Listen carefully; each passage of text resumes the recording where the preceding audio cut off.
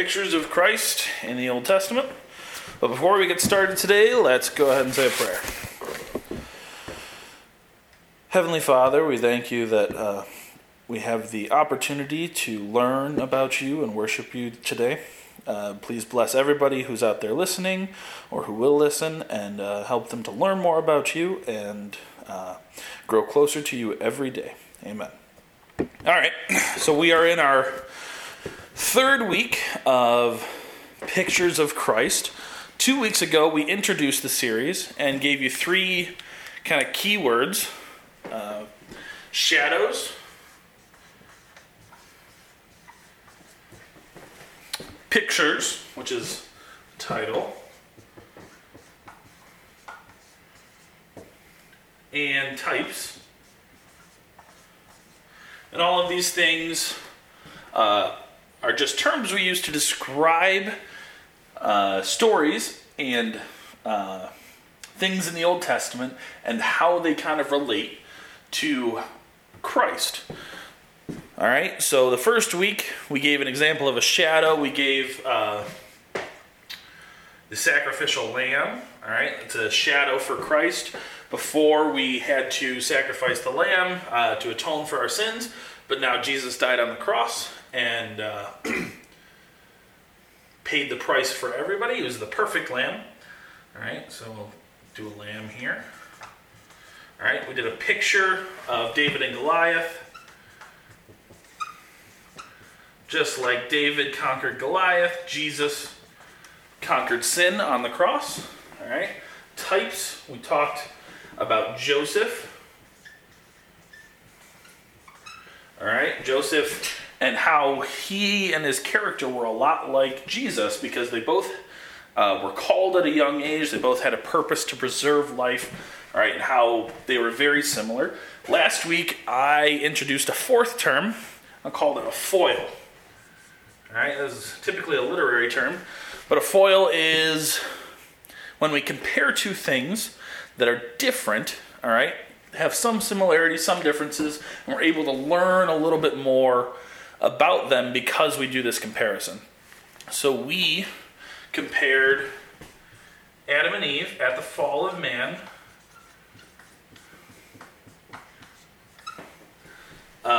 and Jesus. All right, and there's similarities that have us draw this comparison, but essentially through Adam and Eve, one man brought sin to many, to all, actually. All right, and through Jesus, one man brought salvation to many.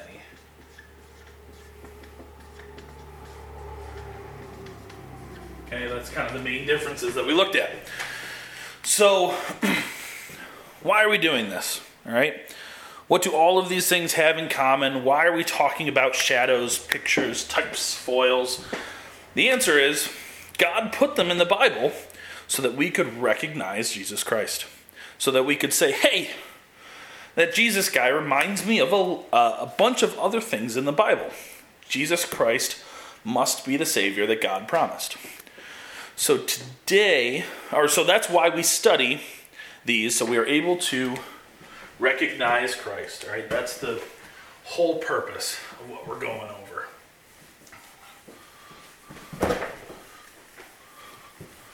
So we'll add foil up here, and we want to recognize Christ. All right. We want to be able to do that in the Bible, but also throughout our lives.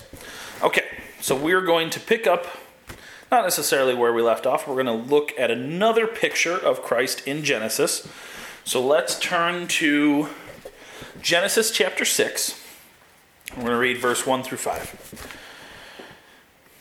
Now it came to pass, when men began to multiply on the face of the earth, and daughters were born to them, that the sons of God saw the daughters of men, that they were beautiful, and they took wives for themselves of all whom they chose.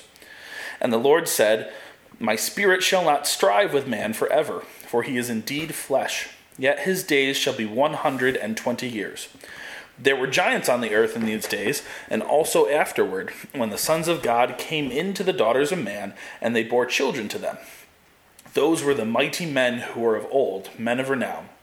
Then the Lord saw that the wickedness of man was great on the earth, and that every intent of the thoughts of the heart was only evil continually.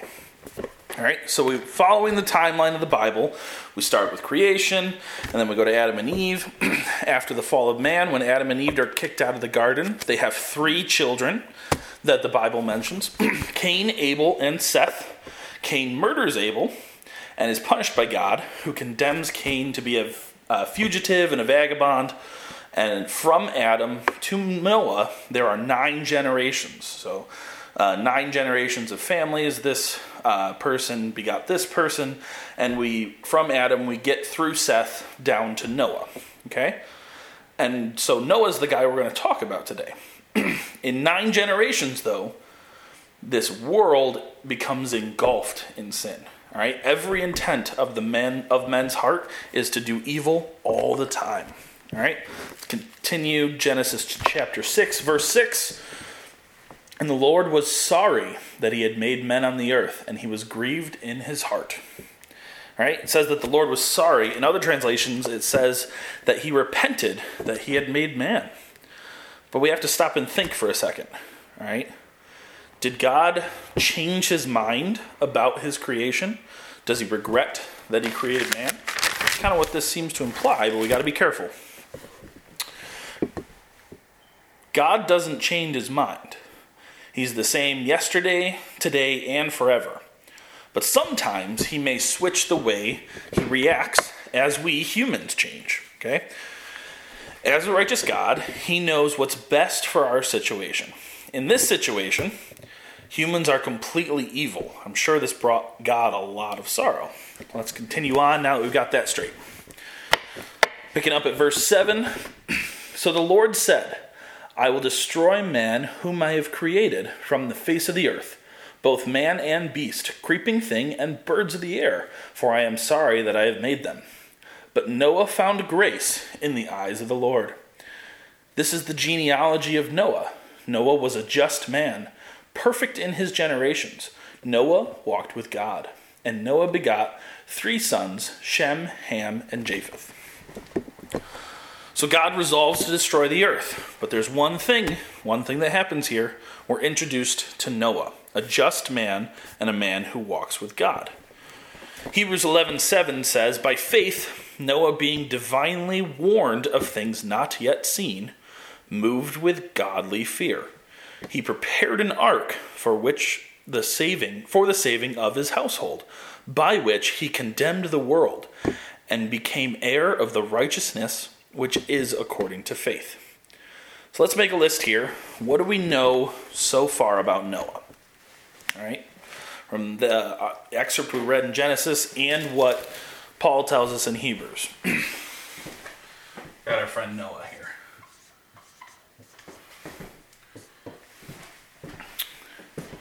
First, he was just. Okay, comes right out and says that.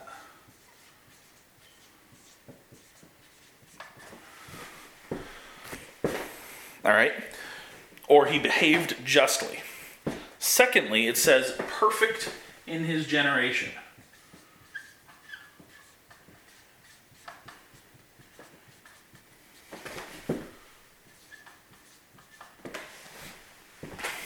All right? So what does this mean? It means that he was unaffected by the world around him. While everybody else is committing sin and thinking evil all the time, Noah is not. All right, he is, number 3, walking with God.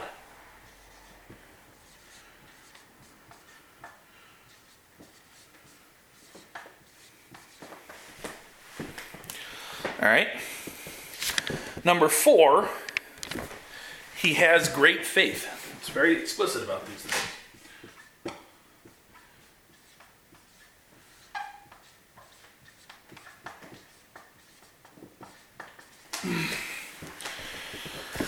He had great faith.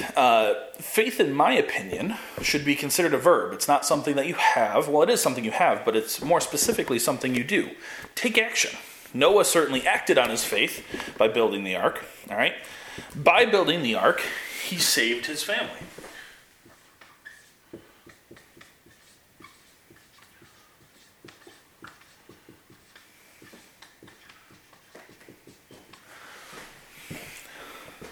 All right. He believed God even though it had never rained on earth before. All right. And his belief was rewarded by saving his family. Notice it doesn't say that his sons, Shem, Ham, and Japheth were faithful. All right. It only talks about the faith of Noah. He was rewarded by the saving of his family as well. All right. 6. We're going to say he publicly confessed his faith, or he was a preacher.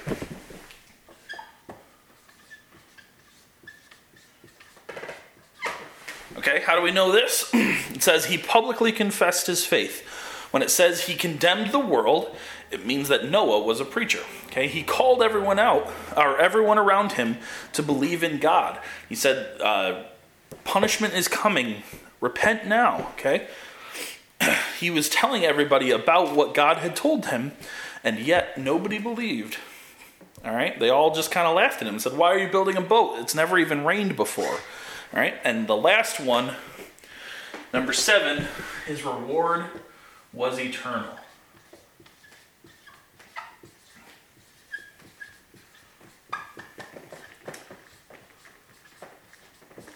Okay? His reward was eternal.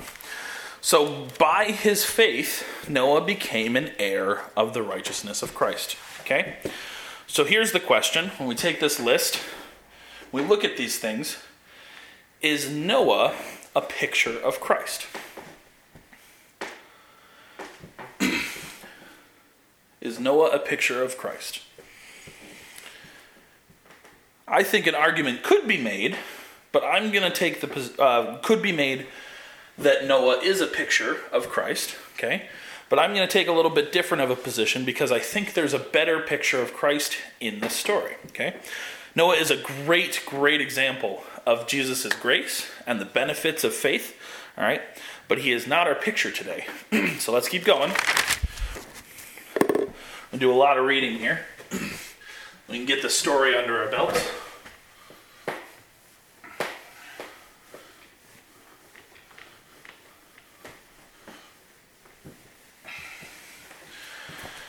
All right, so I'm going to start reading at Genesis chapter 6, verse 13. I'm going to keep going through chapter 7 and then parts of chapter 8 as well. Okay? Genesis chapter 6, verse 13. And God said to Noah, the end of all flesh has come before me, for the earth is filled with violence through them, and behold, I will destroy them with the earth. Make yourself an ark of gopher wood. Make rooms in the ark, and cover it inside and outside with pitch. And this is how you shall make it. The length of the ark shall be 300 cubits, its width 50 cubits, and its height 30 cubits. Cubit is like the width from your elbow to the tip of your finger, about 18 inches. You shall make a window for the ark, and you shall finish it to a cubit from above, and set the door of the ark in its side. You shall make it with lower, second, and third decks. And behold, I myself am bringing floodwaters on the earth to destroy from under heaven all flesh, in which is the breath of life. Everything that is on the earth shall die. But I will establish my covenant with you, and you shall go into the ark, you, your sons, your wife, and your sons' wives with you. And of every living thing of all flesh you shall bring 2 of every sort into the ark, to keep them alive with you. They shall be male and female. Of the birds after their kind, of animals after their kind. And of every creeping thing of the earth after its kind. 2 of every kind will come to you to keep them alive. And you shall take for yourself of all food that is eaten, and you shall gather it to yourself. And it shall be food for you and for them. Thus Noah did according to all God commanded him. So he did. We're at chapter 7 now, verse 1. Then the Lord said to Noah, "Come into the ark, you and all your household, because I have seen that you are righteous before me in this generation. You shall take with you 7 each of every clean animal, a male and his female, 2 each of animals that are unclean, a male and his female. Also, 7 each of the birds of the air, male and female, to keep the species alive in the face of all the earth.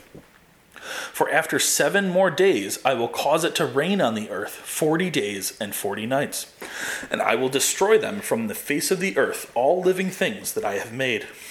And Noah did according to all the Lord commanded him.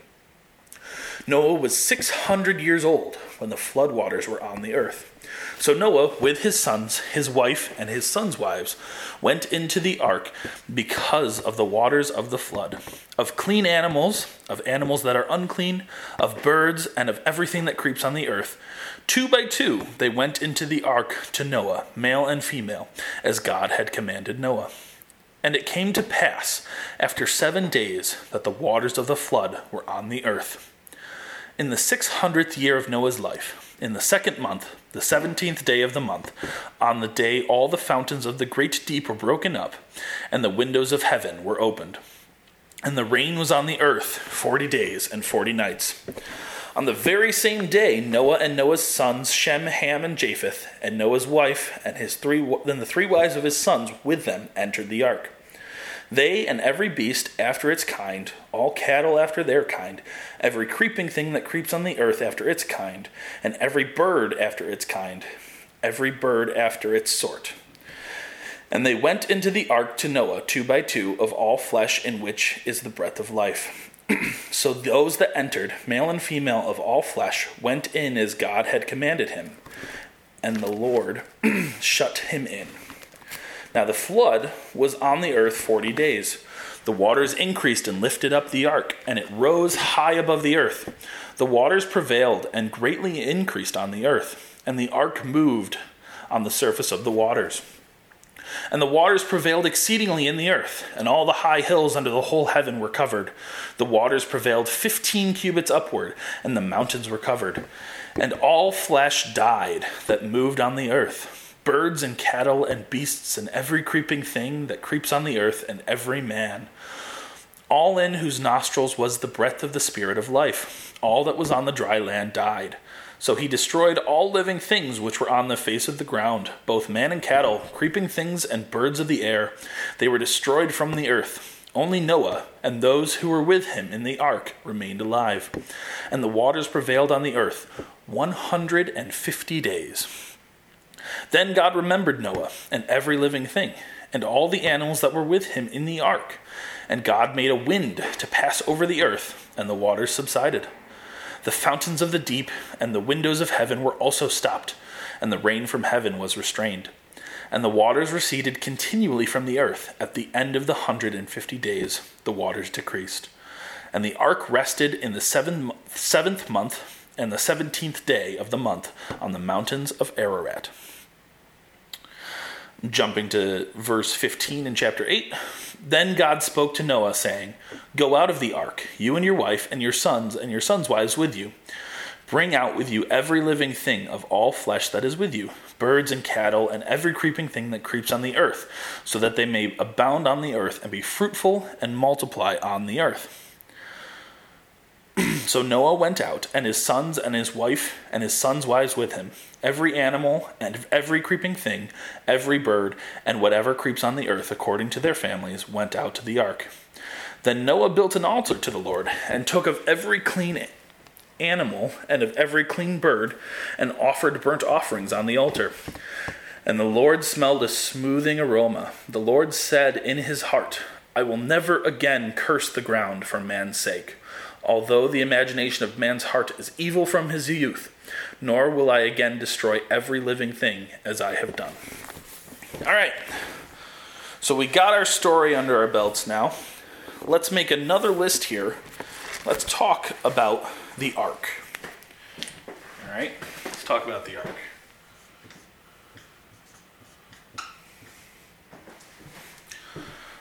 All right, a couple things, 6 things actually, that I want to bring to your attention.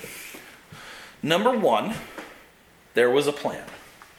All right, we talked about how big it was and how many decks it would have and the pitch and the windows and the doors.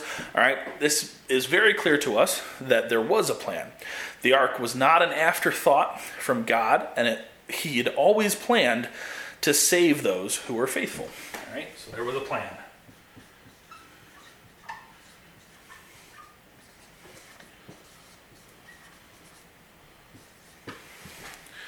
Okay.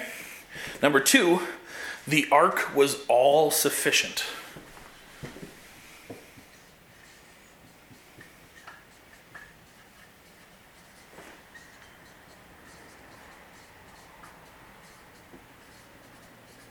Okay. What does this mean? Even though the ark was this huge ship, about 450 feet long, 75 feet wide, and 45 feet tall, okay, it was just right. It fit all of the kinds of creatures that God had created, along with food and water and everything else that was needed. And I'm sure there wasn't much extra space. Okay, it was absolutely the perfect design. Okay. Number 3, Noah and his family were called to enter. Okay, well, I'm going to read chapter 7, verse 1 again. And the Lord said to Noah, "Come into the ark, you and all your household, because I have seen that you are righteous before me in this generation." All right, so 3, there was a call.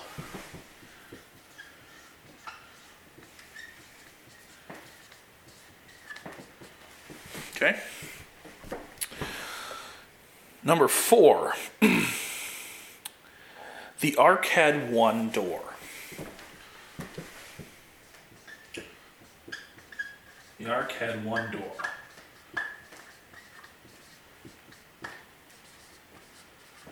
Okay. All who entered the ark came in through that same door. Large, small, clean and unclean, male and female. All right. Number 6, it was completely covered in pitch, inside and out.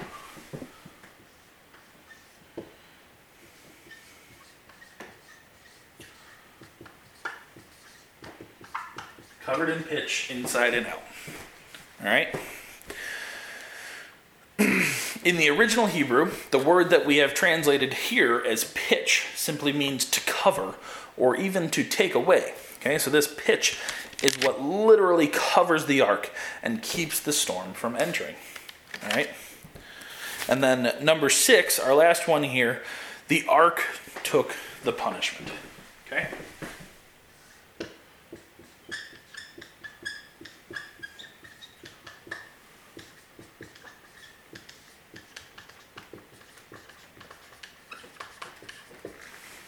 The ark took the punishment. All right. The storm of God's wrath, the punishment for men thinking evil continuously, was this flood. All right. And the ark took the beating of that flood. All right. The storms and the rain hit the outside, but all who were within were kept safe and dry. So kind of the same question we asked about Noah. Have we found our picture of Christ? I think we absolutely have. All right? So, let's connect the dots from the ark to Jesus. We'll go over here. Okay? Let's turn to 2 Timothy chapter 1.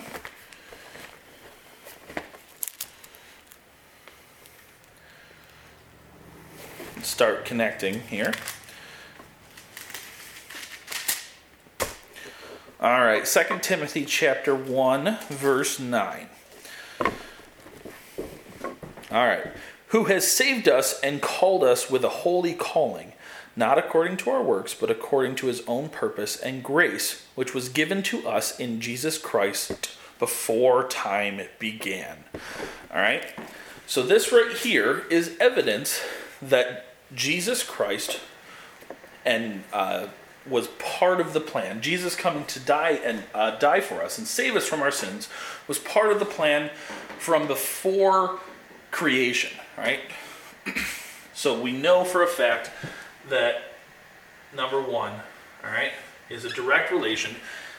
God always planned to redeem us, all right? He knew that we would mess up. He knew that we would sin. And he always had a plan to die for us and save us from our sins, all right? The ark was all sufficient, okay? We're going to say Jesus is all sufficient, okay? Jesus is also all that we need. He is perfect to satisfy all of our needs. He can provide everything that we ask for, even that which we do not know we need. But even more, his death on the cross paid the whole price. Okay? Every last little bit he took on him. All right? And he left nothing for us to pay. We are free and clear as long as we ask. All right? Number 3, Noah and his family were called to enter. Okay? I'm going to say Jesus calls us. Right? He calls us into his ark of salvation. All right? Just like God said to Noah, come into the ark, Jesus calls us to enter into his salvation. He calls us to follow him and to take part in his grace. Okay? All we have to do is answer. Number 4, the ark had one door. All right. Jesus is the one door. Okay? Just like the ark had one door, there is only one path into salvation. Jesus said, I am the way, the truth, and the life. No one comes to the Father except through me. Jesus is that one door into salvation. All right? Number 5 here. It was completely covered in pitch. Okay? I'm going to put Jesus' blood is our pitch. Okay? Just like we said that the Hebrew translated to cover or take away. All right? Just like the pitch was used to cover those inside the ark, to take away God's punishment, the blood of Jesus shed on the cross protects us from the wrath of sin. It takes away our punishment, okay? And the last one, number 6, the ark took the punishment. Pretty easy here. Jesus took our punishment. We learned last week that the punishment of death is, or sin, the punishment of sin is death, okay? Just like the ark took the beating and the damage of the flood, Jesus took the punishment for our sin when he died on the cross. He sheltered us from God's righteous judgment by taking the punishment for our sin upon himself. So I think the ark is a pretty awesome picture of Jesus, okay? Everyone on the ark of Jesus Christ is forever safe, right? Forever safe from the flood of the punishment of death. For he cannot fail to save us all. He cannot fail to save all who trust him. That's all I've got. Thank you very much.